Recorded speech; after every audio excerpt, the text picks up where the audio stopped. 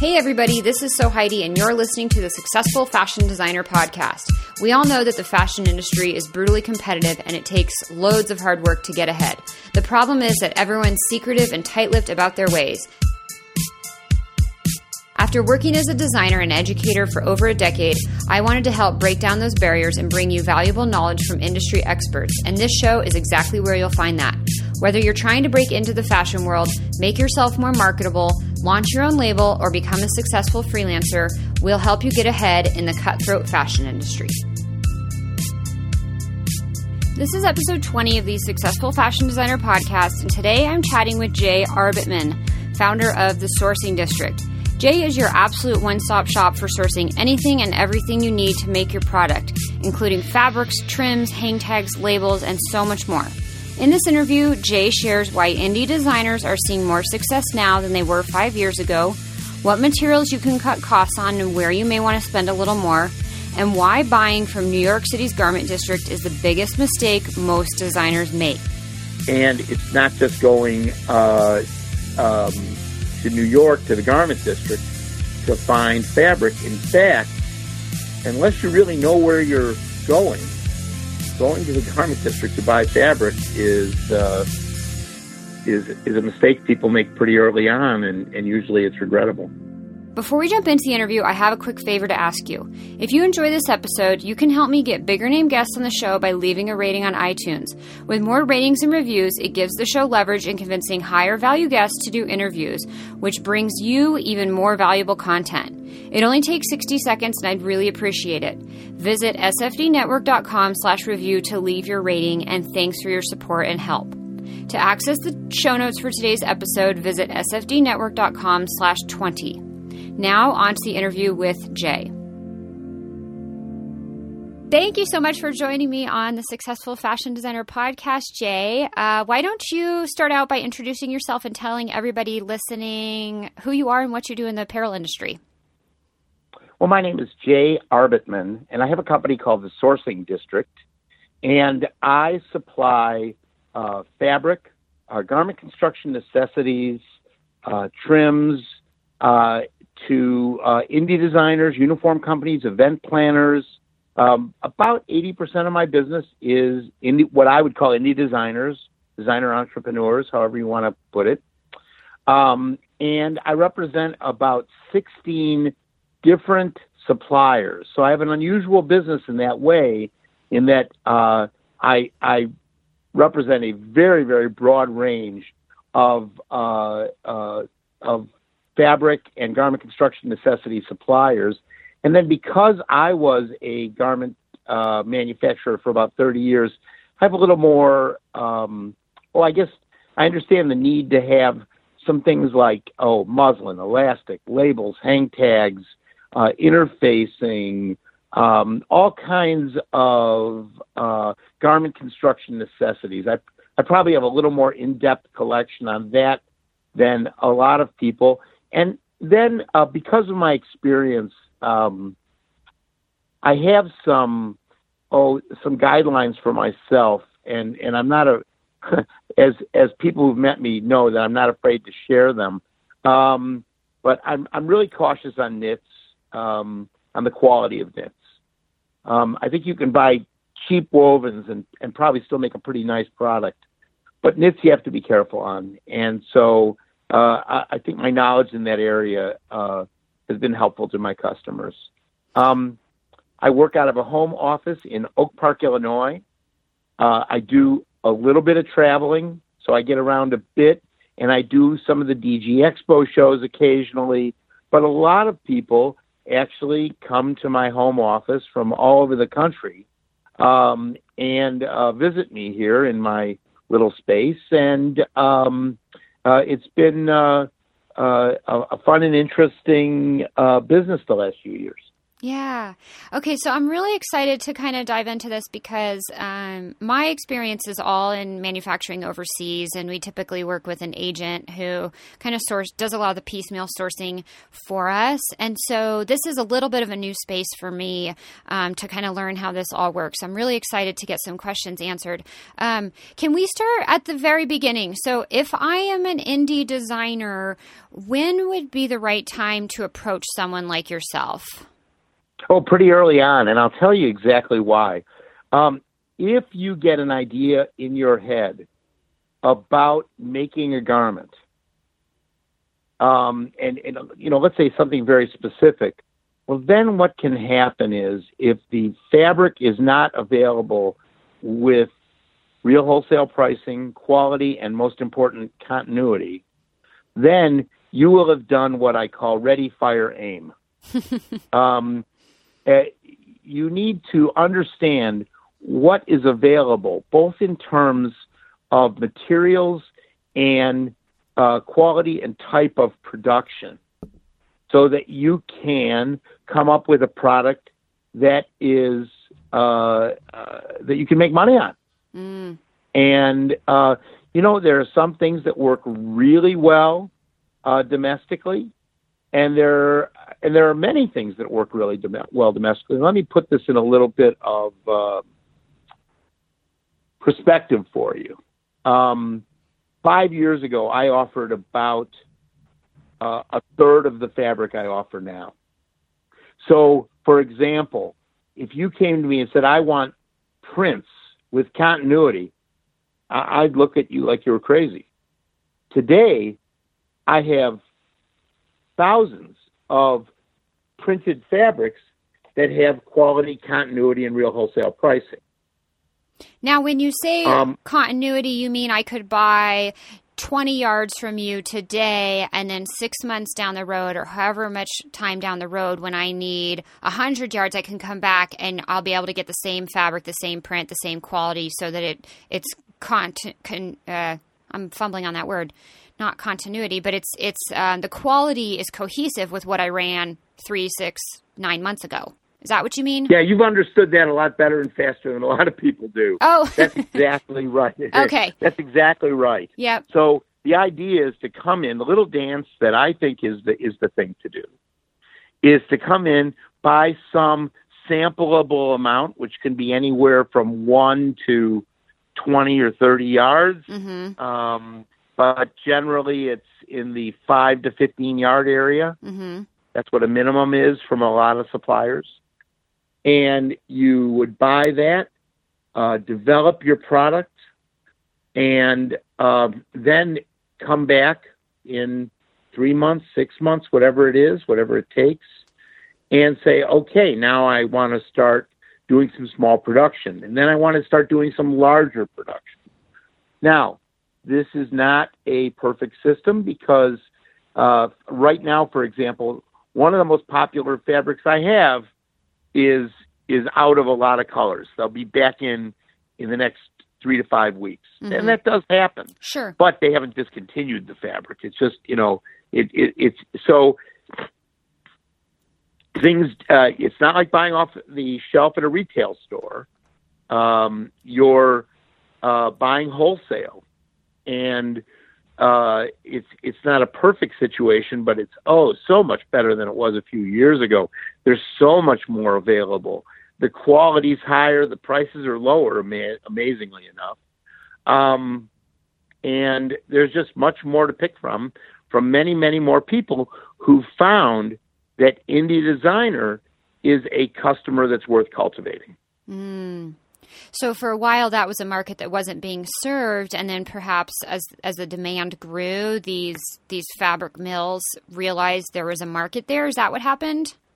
Yeah, without mentioning the name, there was a designer in Chicago 20 years ago, 15 years ago. She was terrific. I mean, her things were beyond wonderful. Creative, quality, really unique, sustainable. She had every quality you'd want to have in a garment and just couldn't make a go of it. And if she was in business today, doing what she was doing 15 years ago, she'd be lighting up the sky. So what's happened is, for indie designers, is that Macy's, Walmart, the big box stores, their business is falling off the edge of the earth. And that's because they're not addressing the customer, and indie designers are. Customers want things that are stylish, that are sometimes sustainable, that they're not going to see themselves coming and going, that have quality. And for the most part, the job of the people at, say, Macy's is to find out how to be as vanilla as possible. No one's willing to take risks in these big mass market, big box stores. Right. I think their job is for their buyers to come in and say, what were your 3 best numbers from last year? Whereas designers in my market, you're seeing terrific newness, whether it's in little girls' dresses or men's shirts or women's sportswear or athletic wear. You're seeing all kinds of newness, and you're seeing many times an interest in sustainability that no big box stores really address in a meaningful way. Yeah. And so now with all of this fabric available in the market and with the continuity and the quality and the prints and everything else, it's really making it feasible for these designers to come in, like you said, buy 5 yards, which is nothing, to do their sampling and then come back and say, you know what, I can buy 20 yards or I can buy 200 yards. It's really servicing them in the way that they need to be serviced. That's correct. Yeah. That's correct. And so the suppliers that have figured this out, their business is moving forward nicely. Yeah. Now, business is different, and I maybe have a little bit more unique perspective in this because my first day making money in the apparel business was gulp 50 years ago. So I was actually a teenager picking orders in my dad and uncle's coat factory in the mid-'60s. Cool. And so I have some perspective that other people don't have. Yeah. So it used to be when you would want to buy fabric, you would go to New York. That was really the place to go. Yeah. Or New York companies had local reps in Chicago or Denver or Atlanta or wherever. Today, it's completely different. I represent suppliers that are in Florida, North Carolina. 2 of my biggest suppliers and best suppliers are in Vancouver. On the West Coast, LA, there's some limited people that I work with there. So there are people, Philadelphia, there are people all over the country. And it's not just going to New York, to the garment district, to find fabric. In fact, unless you really know where you're going to the garment district to buy fabric is a mistake people make pretty early on, and usually it's regrettable. We'll talk a little bit about that because I lived in New York City for 3 years, and I don't have my own collection. I don't manufacture my own product. All the production I do is for my clients, and again, as I said, it's all overseas. And I spent my fair share of time just wandering around the garment district just because it's a fascinating, fun place. But how are people making mistakes there, and what are they doing wrong? Well, most of the suppliers in New York, a lot of what you'll see storefront-wise, they're just retailers in disguise. That's what I thought you were going to say. So the guy that you may want, now there's a couple of exceptions, but the guy that you may want to see, he may be on the 7th floor on, in 237 West 37th Street. Sure. He may be on the 2nd floor of some building on 40th Street or 39th. Mm-hmm. So it may not be apparent. And but there are lots of, I think the most famous one is Mood Fabrics. I mean, Mood, if you're a designer and you go to Mood, you might as well just flush your money down the toilet. Yeah. They're a retailer. Yeah. And a matter of fact, one of the companies that I represent, a lot of their collection is in Mood, and so you can buy silk silk chiffon from me for $8.10 a yard, or you can buy it at Mood for $22. Oh, which wow! Do you think is a better deal? It's almost triple. Right.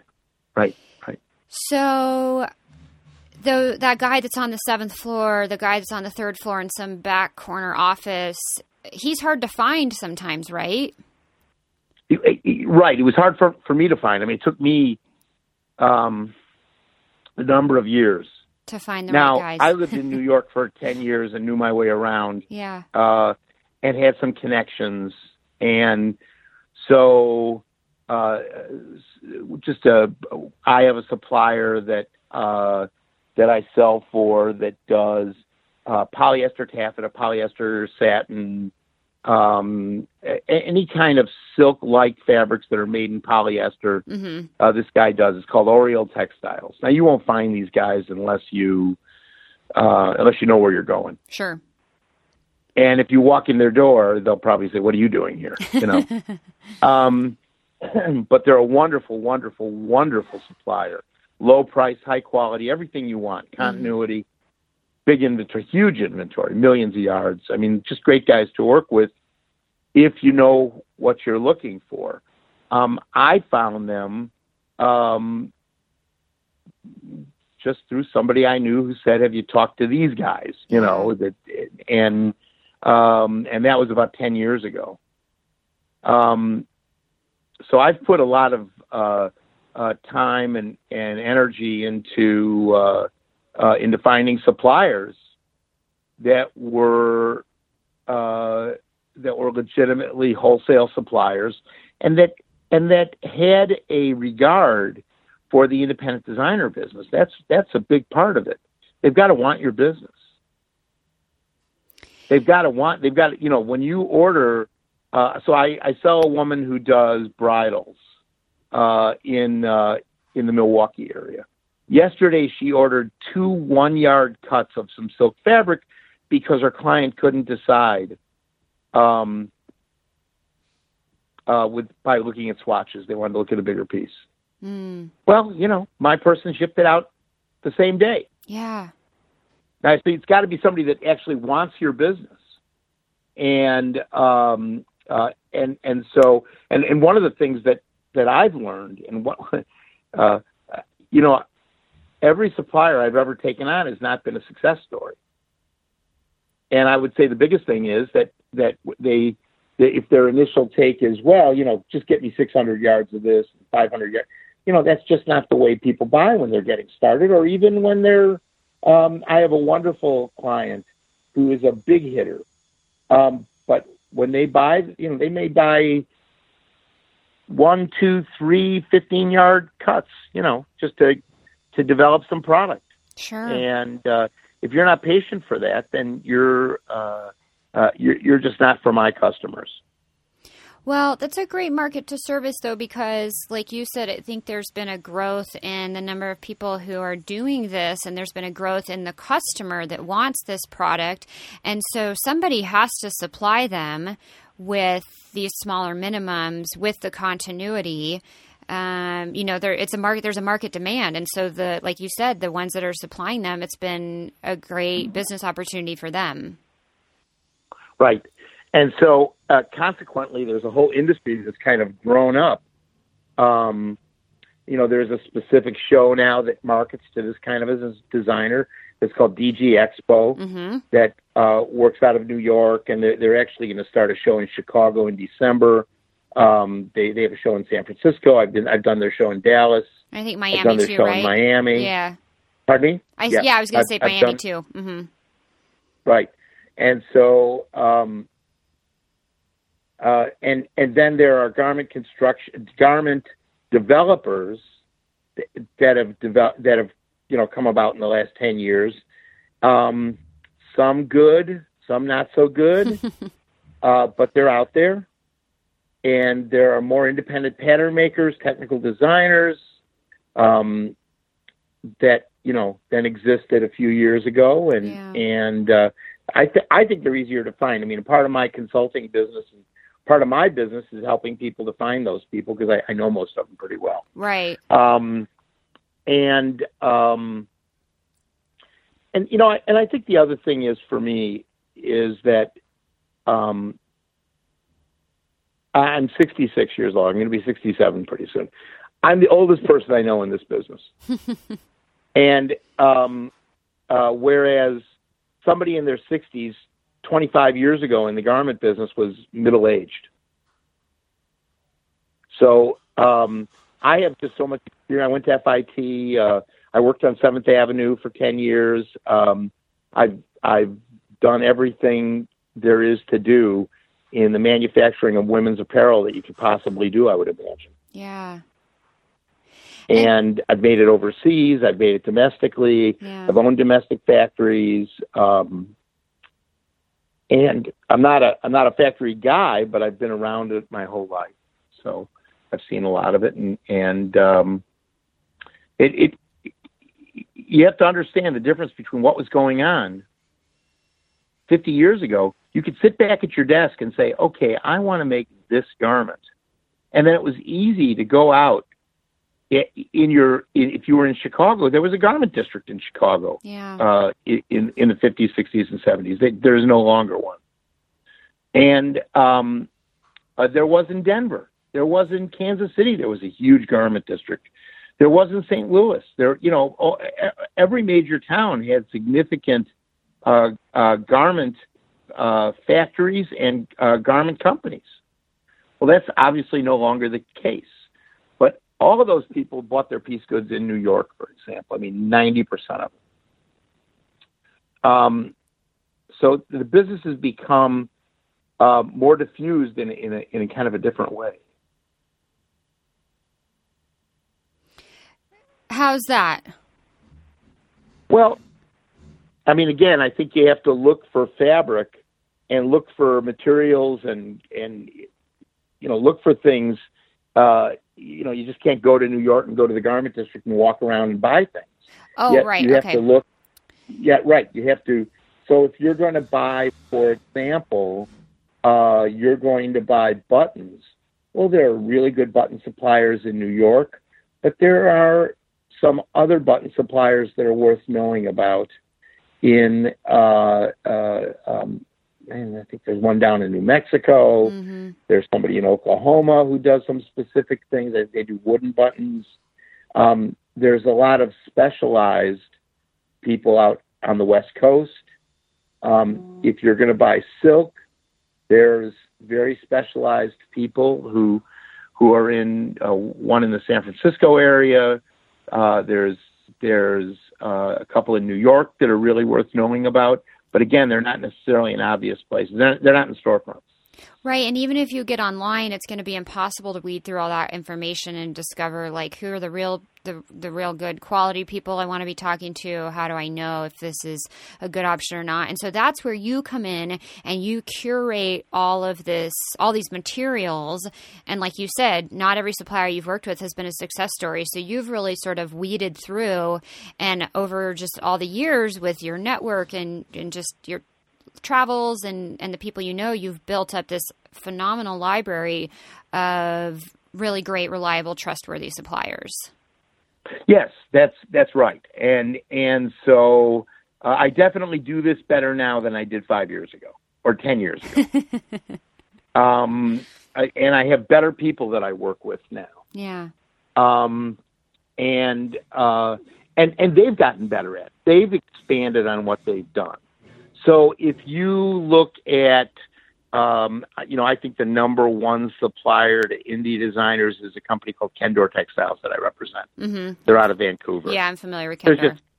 There's just nobody better than these guys in a whole bunch of areas: technical, outerwear, performance fabrics. I mean, you can go on. And they'll sell you 5 yards of fabric. That's great. Is what makes them phenomenal.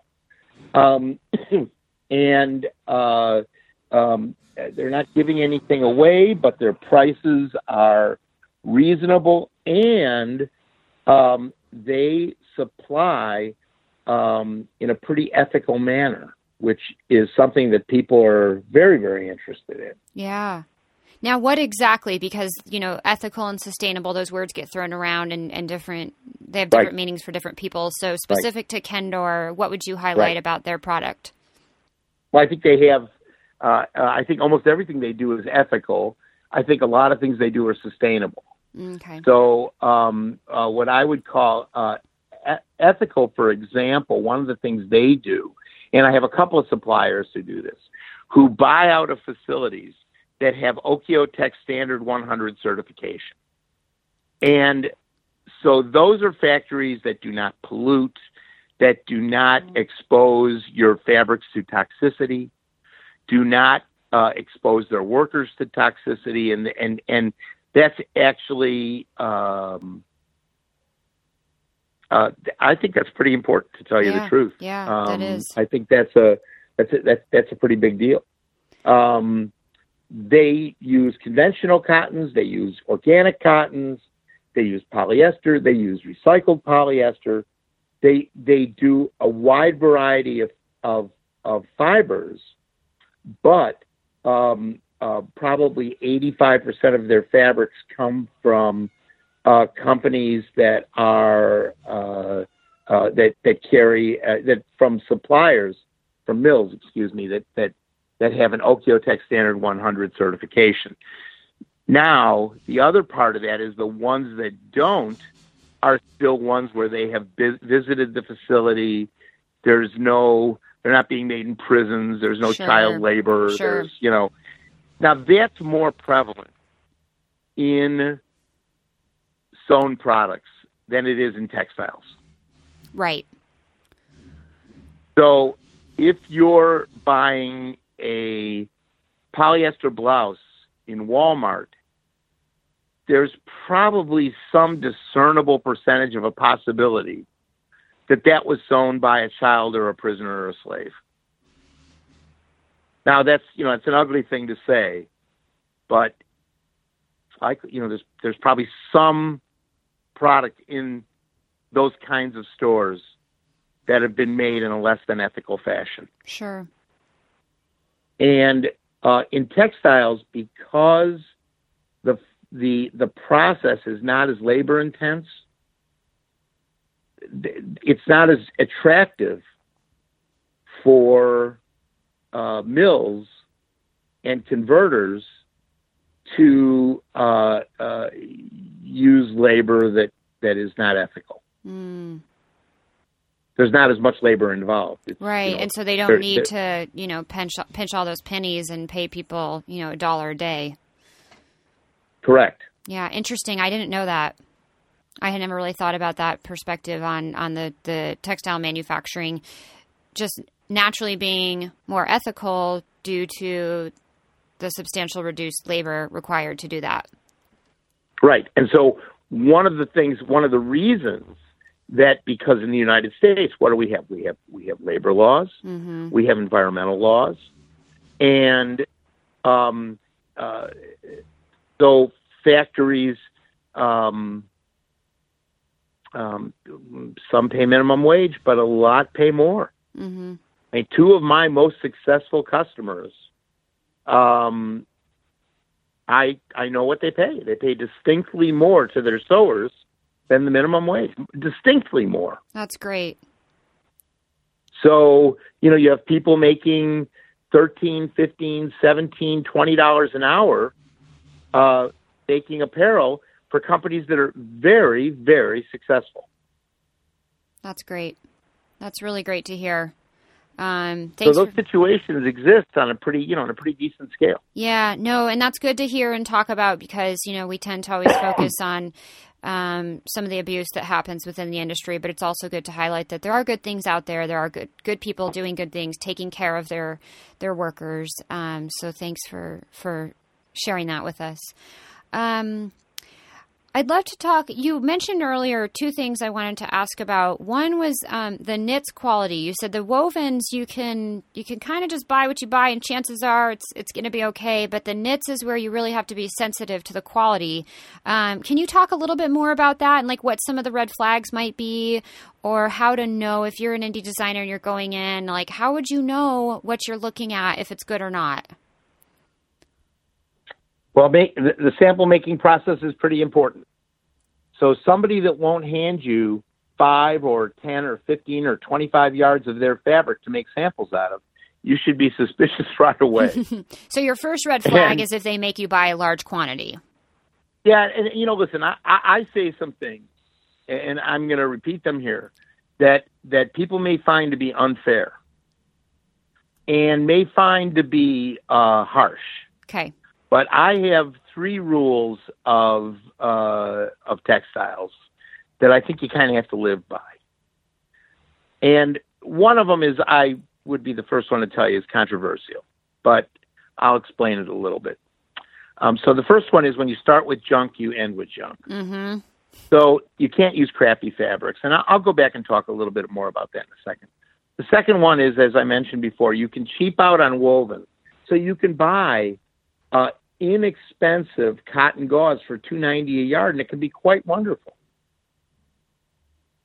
But if you're looking at a cotton spandex knit that's $2.90 a yard, you can pretty much bet the farm that it's a piece of junk, and that you'll have problems with shrinkage and torque. Mm-hmm. It's just not going to lay right. It's going to start to get twisted. It's for anyone out there who's ever bought, a cheap shirt, a cheap T-shirt. After you wash it 2 or 3 times, it kind of twists in the body. The side seams don't lay straight, and it just fits really awkward. Right. Yeah. So, and then the third one, and this is where I would be the first one to tell you that this is what I'm going to say is a little bit unfair, but it's certainly, and that is, everybody in Los Angeles is a liar. Now, that is harsh and probably not 100% true. However, a lot of continuity does not come out of LA. There's a lot of, don't worry, it'll be there, from people who aren't really prepared to make it be that way. Los Angeles is a different kind of fabric market. Now, I represent 3 companies that are based in Los Angeles out of the 16 that I represent. Mm-hmm. And I think 2 of them are pretty wonderful companies. And then the third guy is a guy that has some things I can't get anywhere else. And there's limitations to what I do with him. Mm. But from what you've seen, they tend to be an overpromise, under-deliver market. It's one way of putting it, right. I don't, and their desire to sample is they want you to buy rolls of fabric. They don't want to sell you 10 yards. They don't want to sell you 5 yards. Okay. So again, that big first red flag is if they force you to buy a whole bolt, run. Yeah. Well, there's times where that's a good thing to do. Sure. But but I think to go to LA to buy fabric is a very difficult task, because I think that it is a lot of people where they're one of the big things that they're working on is price. And again, if you want to make knits, price is the last thing you should be looking at. It's all about quality, and the most successful people in that market, on the supplier side,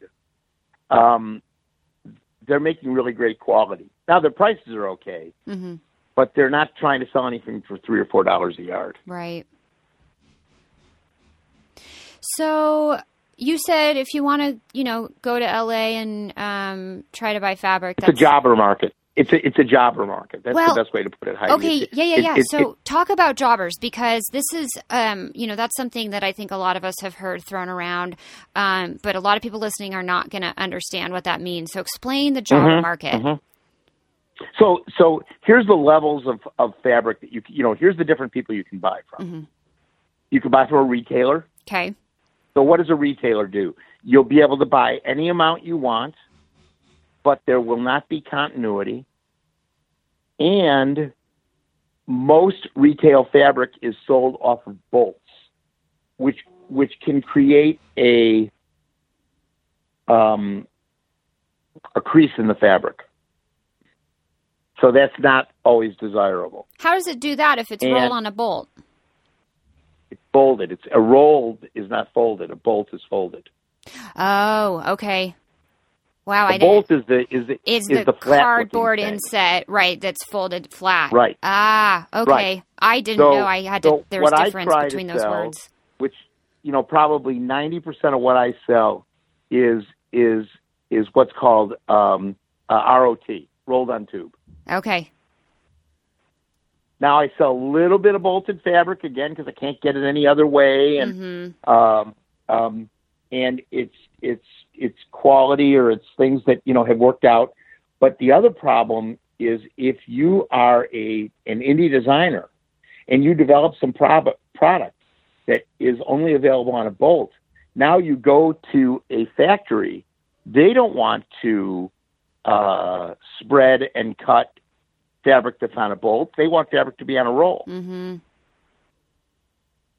So that can be an issue. So retailers kind of disqualify themselves from being reasonable because of their price, because they have to mark things up from the original supplier in a way that's not desirable for you. Right. And because everything's on a bolt, and because they don't have continuity. Right. Then the next level of people you're going to find are jobbers. And jobbers is an entity that buys fabric that they may buy it from a converter or a mill. They may buy it from from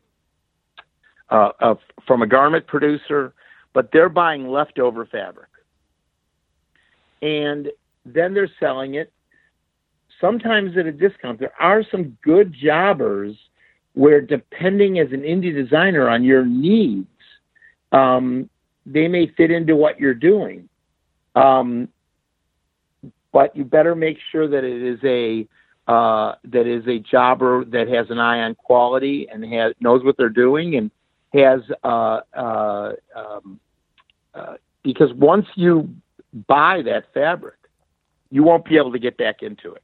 Any jobber that tells you they can reliably supply something with continuity is generally stretching the truth. Okay. And a lot of times, like you said, they're buying from garment producers. And so sometimes they might be buying either just leftovers or rejected, yep. which winds up being defective fabric, and selling that to you. Because I've heard stories of that where you buy the roll, they promise it's first quality, and then it gets to your cut and sew facility and they unroll it and there's a bunch of defects. And you're like, oh, what do I do now? Right? Very common. Okay. I mean, Now, there are good people in the jobber business. Sure. They're not all, It's like car salesmen. that would not be they get a stereotype. Story. Right. And now I don't represent any jobbers. Okay. That's just something that, and I know some good ones, but I don't represent any jobbers at all. Okay. That's not the profile that I try to maintain. Now, there's a new entity in a way, and that is fabric importers who do have continuity. They're not actually producing anything themselves. They're buying it generally from overseas entities, sometimes from domestic entities, but they're stocking it in a way so that you can rely on them for continuity, quality, and for real wholesale pricing. So they're buying so much white cotton Oxford shirting that they're giving you a terrific price and terrific quality, and when you go back to buy again, it's going to be there. Okay. So they're like a jobber on super steroids. With so one of the actually two of the suppliers that I work with who do that, both have inventories over 1 million yards. Oh my gosh. Yeah. Wow. Okay. So, yeah. And those people exist. Yeah. And you can rely on them for continuity and quality and all the good things that you want. Now, the next entity, as you kind of move up the food ladder, is what's called a converter. And a converter goes to a mill, which is the next entity up the food ladder, and they say, okay, sell us your 200 gram per square meter, 66% cotton, 28% 66% bamboo, 28% cotton, 6% spandex jersey, and make it in these colors and finish it in this way. And so they're ordering, they're kind of customizing their menu. And then there's the mill. And the mill's actually the person that either weaves or makes knits the the textile. product. Right. However, whereas, again, 30 years ago, we never bought from a converter. We bought from mills. Today, I can't think of anybody that really buys from a mill who's an indie designer. Yeah. That's just not the structure of things anymore. Yeah. Well, there's really high minimums, and it's essentially they're developing custom fabric for you to some extent, or at least dyeing it custom, and it just gets high minimums, and it's expensive. If you want to do anything less than their minimums, you have surcharges and all sorts of fees, if they're even willing to work with you. And then because these entities are generally overseas, you may be able to buy something at a great price, but then you've got to move it to the United States to manufacture it. And if you're doing that in a what's called less than a container load, then your freight's going to be very high. So if you're a converter like Kendor Textiles and you're bringing in 35,000 yards of fabric, well, your freight costs, from Asia are going to be pretty low. Yeah. But if you're a designer in Kansas City and you want to bring in 300 yards of a custom dyed fabric, good luck on the freight. You'll get murdered. Well, yeah, and just to kind of further explain that, I can visualize it because I've imported a lot of product, but just the logistics of bringing product in from overseas, whether it's fabric or the finished garment, is it has to fit into a box. Then those boxes have to be packed on pallets, and those pallets are packed into containers. And there's a lot of logistics. There's companies you can hire just to do that, to fit your product into the pallet, into the container. And it's very expensive if you just need to buy a tiny little fraction of that space. Right. So one of the things that gets confusing for a lot of startups is they said, well, if I was doing this in China, it would be so much cheaper. Yes, that's true. If you were buying 25,000 of that, it would be cheaper. Yeah. But you want to make 50. Yeah. Now, if you're making 50 of that in China, then actually the price is probably less in a domestic factory. Yeah, absolutely. So domestic production is the one area of garment production in the United States that's going up. Importing is, taking a beating. Yeah. But garment production domestically, now it's a small part. It's 3% of the garment business right now. But it's a 3% that's growing. Yeah. So like in Chicago, for example, where I'm from, there are quite a few contractors to choose from, and some really good ones. Mm-hmm. And some that have just opened up in the last couple of years. Yeah, we're seeing it in the Denver market as well. Yeah, I have customers in Denver who've been making pretty steadily in that area in a pretty big way. Yeah. Now, one of the things that also is important to recognize is the regional nature of the apparel business.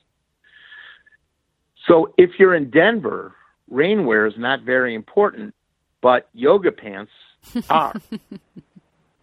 If you're in Chicago, barn jackets might not be really big, but rayon spandex dresses are important here. It is, and so that's one of the things that has handicapped big box retailers, because whereas, let's say in Denver, you used to have May D&F, you used to have, I can't remember the names of all of them, but there used to be all kinds of different department stores in Denver that were particular to Denver.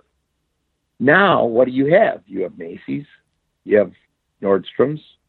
You don't have, and so those people who are going to market and buying for those stores, they're based in New York. They're not based in Denver. Yeah, they don't know the market. When you go into a Macy's, you may see an inventory that's very similar to the inventory in Chicago, for example. And that's where the independent designer has a tremendous advantage, because if you're Goddess Gear in Longmont, Colorado, you've got your eye on that, on sustainable fabric, on a certain type of styling that really is applicable to your out west woman. If you're Elizabeth Suzanne in Nashville, Tennessee, you're selling all over the country, but you're making a style that has a lot of appeal for that local market also. So that's one of the reasons indie designer is better than it's ever been, and probably is a growth market, because you're not trying to find that one item that'll work. You're trying to find what appeals. You're able to design with what appeals to you and what appeals to your marketplace. You're not trying to make a real vanilla homogenized look like Macy's would be trying to do, or even Nordstrom's. Yeah, and it's a great point. It's something that I chatted pretty extensively with Anna from V Mora, who I believe you work with as well. She's out of Chicago, and that was one of her biggest pieces of advice to these indie designers is, don't try to create something that's for everybody. Like, figure out who your customer is and really serve them, and you'll see, if you can talk directly to that person and you can give them exactly what they want, you'll see better success than if you try to create something, like you say, vanilla, that's for everybody, because there's a bunch of other people out there that are already doing that. And on some level, that model can work. And, some people just want vanilla clothes, and that's fine. But there's also these really specific markets that nobody's talking to. So how can you service and talk to them? Right. Yeah. So I have a customer here locally in Chicago that her market is women who are breastfeeding. Mm. And she's doing pretty well, and that's obviously something you're not going to find in Macy's or Walmart or Target or Nordstrom's. It's a real specialty. Right. I have a client that is doing real retro stuff for little girls. Well, you're just not going to find that in big box stores. Yeah. They're trying to hit the middle of the middle. So I think that's what Anna, who's one of the really knowledgeable and people in our business, and who has a good instinct for all this, is saying to her customers, is you can be niche-y and you can be a big success, because if, in the indie designer business, if you do a few $100,000, you can make a lot of money. Yep. You're not trying to do $2 billion. Yeah. You're trying to do, and I have a customer where I know a little bit about what they're doing. And I know they're doing about $1.3 million, and they are floating in dough, just making a fortune. That's great. And so, they couldn't be happier with what they're doing. And it's just not the same as the kind of go-go 80s, go-go 90s, where people were, we're going to do mergers and acquisitions. That's not what's happening. This is a designer who you're trying to show a little bit of your heart and soul. And I think that one of the reasons that I've developed what I've developed is to address that precise customer. Yeah. Somebody can walk in and say, I'm looking for really beautiful knits, or I'm looking for very, very fine cotton shirting. That's going to be available easily and is going to have low minimums. And, that's what I'm looking to supply. That's great. I have a couple of questions on that. Before we get to that, I want to, we've talked about it a couple times throughout the conversation, but the product being discontinued. So with some of your suppliers, what are you seeing? Like, what's the warning time on that? Are they saying, okay, we have this, but we're only going to stock it for 6 more months? Or, if I'm an indie designer, should I be asking about that? Are you planning to discontinue this anytime soon? Or what am I really looking at in terms of preparing myself for something being discontinued? Well, first of all, let me say that I represent 16 companies that do things 16 different ways. There is, so a lot of times I have a pretty good sense about that stuff. I miss sometimes. Kendor just discontinued about a half a dozen colors and added about a half a dozen colors to some of their most popular fabrics. Okay. But if I was running one of those colors that was discontinued, how would I find out? Let's say I'm running it right now, and I know I'm going to probably want to do another round of production in 3 months with that, and they all of a sudden decide to discontinue it. Like, how should I go about finding out about that so that, as they announce it's being discontinued, I might be able to jump in and buy 100 more yards that I'd rather just hold for 3 months, knowing that I'm going to need it. Just trying to plan ahead, or am I just going to be SOL come time? Right. So I have a lot of that happening right now. The good news is when they discontinue things, they discount the price. So I can go to some of my people and say, hey, look, this is your last chance. Okay.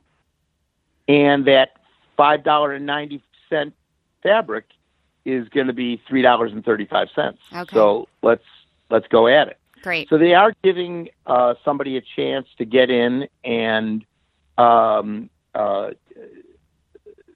supply themselves, hold some product without a lot of economic damage. Yeah. However, and I can't emphasize this strongly enough, not a perfect situation.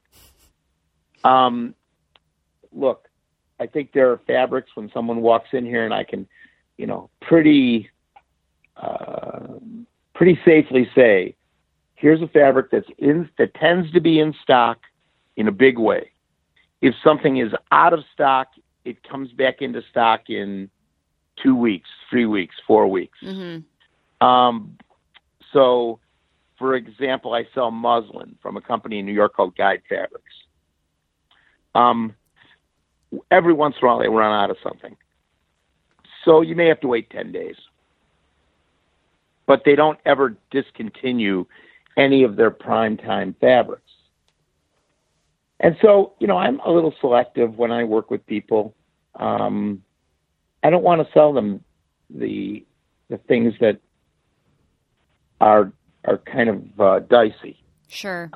Or I certainly don't want to sell them without saying. And honestly, this is something I've learned over the years. I mean, I've gotten burned.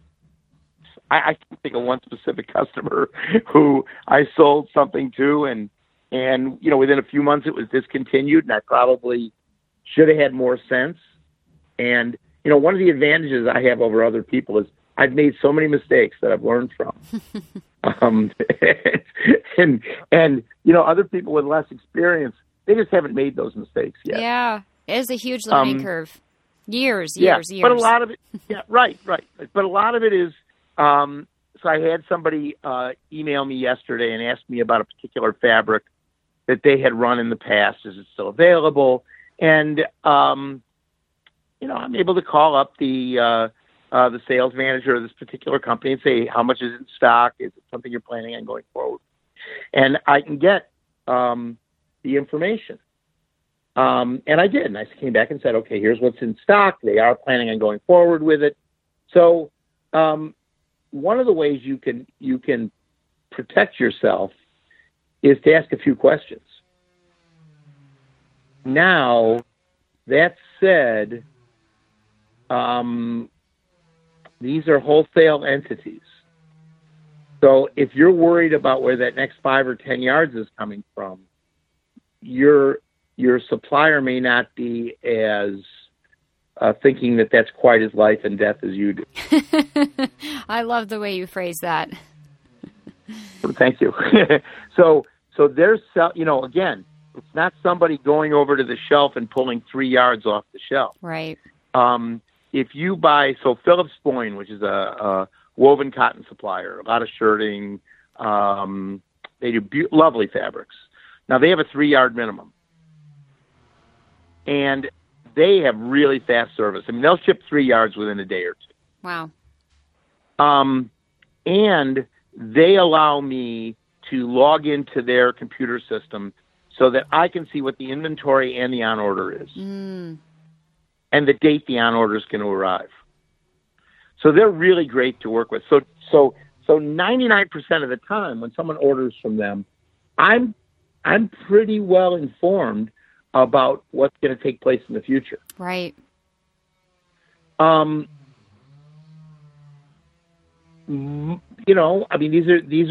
These are good questions, and they're ones that I, along with my customers, are constantly asking and looking at. And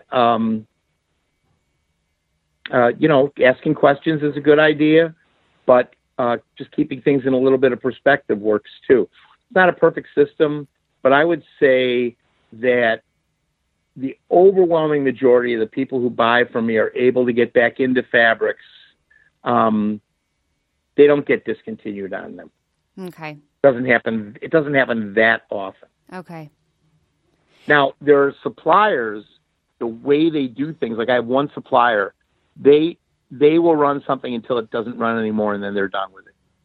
So I'll say to a customer, this is the nature of the way they supplied this fabric. So you may or may not be able to get back into it. You certainly don't want to count on getting back into it in 6 months. You can get back into it in 3 months. Sure. And again, one of the tricky things about this, Heidi, is that every supplier has little twists and turns in the way they do things. So it's all about, like you said, asking questions and just knowing what you're getting into. And if you're okay with that, then that's okay, because maybe there's, maybe you present it to your audience as, hey, this is a limited run. Absolutely. And that can add Absolutely. like a little selling feature benefit to it is, this is limited stock. We're only going to be able to do this. This is never going to be available again. So that's almost, on some level, maybe it's good that we can't always get everything over and over and over, right? It's part of what's in the mix. Yeah. I have built my business on continuity, and I'm a big believer in it. Mm-hmm. However, there certainly is a place for some limited run fabric. Yeah. And I have some of it, but it's not what I do every day. But it's part of what I do. Yeah. And I just want to, we've been talking about fabric the whole time, but you source and supply way more than that. I mean, almost everything you would need to create your product, from the fabric down to all the stuff that goes on inside the garment. Like you said earlier, the elastic, the zippers, the buttons, the hang tags, the labels, all that stuff, correct? Right, yes. And sometimes, and this is where I bring up this thing about, sometimes you have something in your head, but you don't understand the tools you have to work with. For example, one of the companies I represent, they're called Micken Print. They're a company in North Carolina. And while they are a label, you'd look at them as kind of a label and a hang tag supplier, but they're also what's called a narrow fabric printer.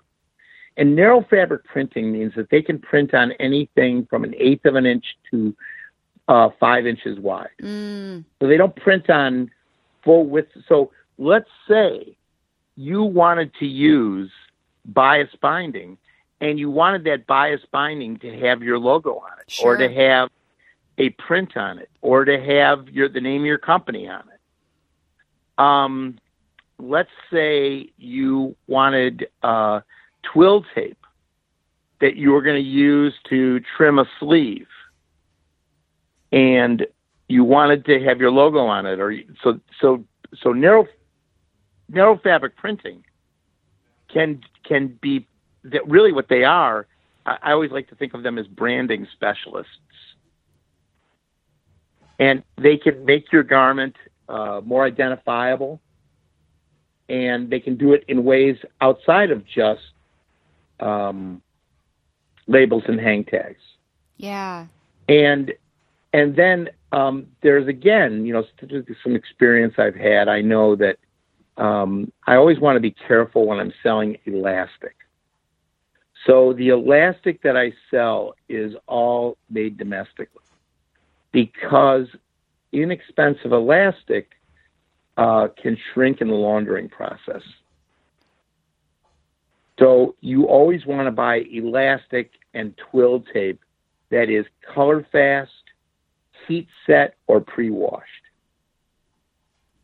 And again, I not to toot my own horn about this, but I have a lot of pretty practical experience in this area. So I'm not just looking for the guy who has a lot of inventory or the cheapest price or whatever. There are some products that are very quality sensitive, and interfacing would be one of them. Yeah. Elastic. I can go on and on with it.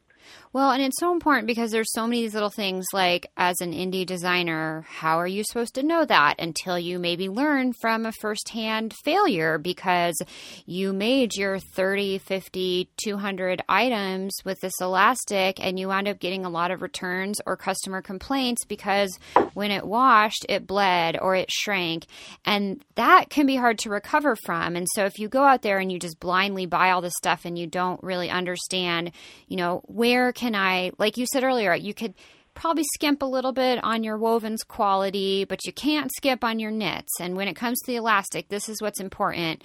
I mean, that's priceless advice that you're not really going to learn overnight. That takes, like we talked about a couple times within the interview, that's stuff that you just kind of learn firsthand year after year after year. Slowly you gather all these tips and tricks.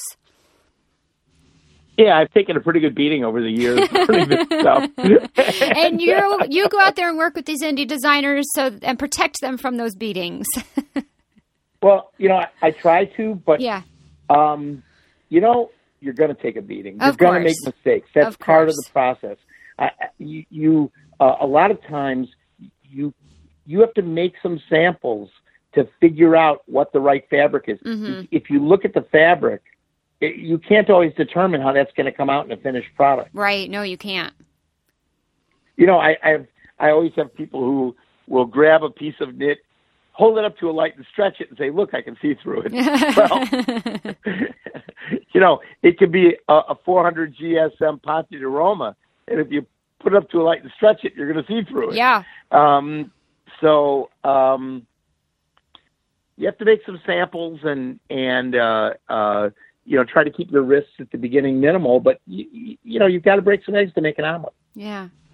I love that. Jay, this has been so much fun and really, really great advice that you have to share with everybody, and such a great service you're offering all these amazing indie designers out there. You have a home showroom in Chicago, and you do the DG Expo. If I can't make it to either of those places, or I just am really antsy and I want to get in touch with you right now, how does that work? Do I just reach out and call and say, this is what I'm looking for, and you can send me some swatches, or what does that process look like if I can't physically come or see you? Right. Those are all good questions. So here's what you would do. You can call me. My telephone's number is 708-386-8586. You can email me at jay, at thesourcingdistrict.com. I think looking at my Instagram feed can be a really good thing to do. I have well over 1,000 fabrics and garment construction necessities pictured on my Instagram account, and that's under the Sourcing District. But, picking up the phone is probably not the worst thing to do. Depends what you want to do, and what you want to make. For some people, I say, you're going to have to find a way to get here, or you're going to have to find a way to see me at a show or to see me when I travel. Other people, I am able to work it on the telephone or through email. Okay. Just depends what you're looking for. Sure. Well, that's really great. And I'll put all of your contact information in the show notes for everybody listening. And I know they can also go to your site at thesourcingdistrict.com, and we'll put links to all that in the show notes. But thank you so much. I want to end, Jay, with one question that I ask everybody at the end of the interview. And that is, what is one thing that people never ask you about working in the fashion industry that you wish they did ask? Oh, I just wish they would look down the road at the budgeting part of it. Understand that it takes a decent amount of money. Now, It's not impossible, and it doesn't necessarily, depending on how you do it, take an absolute fortune. But I do have people who step up and talk to me who really don't understand that there's some money involved here, and that you're going to have to, it's not a freebie. You need a little cash to get started. Right. I think it takes a few bucks to do this, and it takes some time. This is not for an impatient person. It's not a quick win. No, I do think that somebody who walked into my office 5 or 6 years ago, I think I felt sorry for them. Today, there are people getting started pretty successfully, and I think on a lot more frequently. We're seeing people who are moving into the marketplace with some success, and in some cases, a lot of success. Oh, interesting. So that's something that 5 or 6 years ago? The last 3, 4, 5 years, and on an increasing basis. Oh, wow. And when you said you felt sorry for them maybe 5, 6 years ago, walking into your office, someone coming in and saying, I want to do my own thing, you felt sorry because the percentage of success rate you saw back then was lower than it is now? Is that right? Yes, absolutely. Oh. Absolutely. That's really inspiring. No. If you're doing, I'd say particularly women's and children's apparel, see, those are really, there's an appetite for product in those areas. As a general rule, there's an appetite for product in those areas. Yeah. That's great to hear you say that. Really inspiring. Yep. Jay, thank you so much. This was really, really fun to chat with you, and I will share all of the links to your resources for everybody listening. And thanks for everything you're doing and for sharing all the great advice with us. Great. I had a lot of fun talking to you. Thanks, Heidi. Thanks for listening to episode 20 of the Successful Fashion Designer Podcast. If you'd like to learn more about any of the resources mentioned in this episode, visit the show notes at sfdnetwork.com/20. And since you made it this far, you must have liked the episode. I'll remind you that more ratings and reviews gives me leverage to convince higher value guests to do interviews, which brings you even more valuable content. If you can take 60 seconds to leave a review on iTunes, your tiny bit of help goes towards making the show better for you and everyone. It's super easy to do, and I'd really appreciate it. Visit sfdnetwork.com/review to leave your rating, and thanks for your support and help.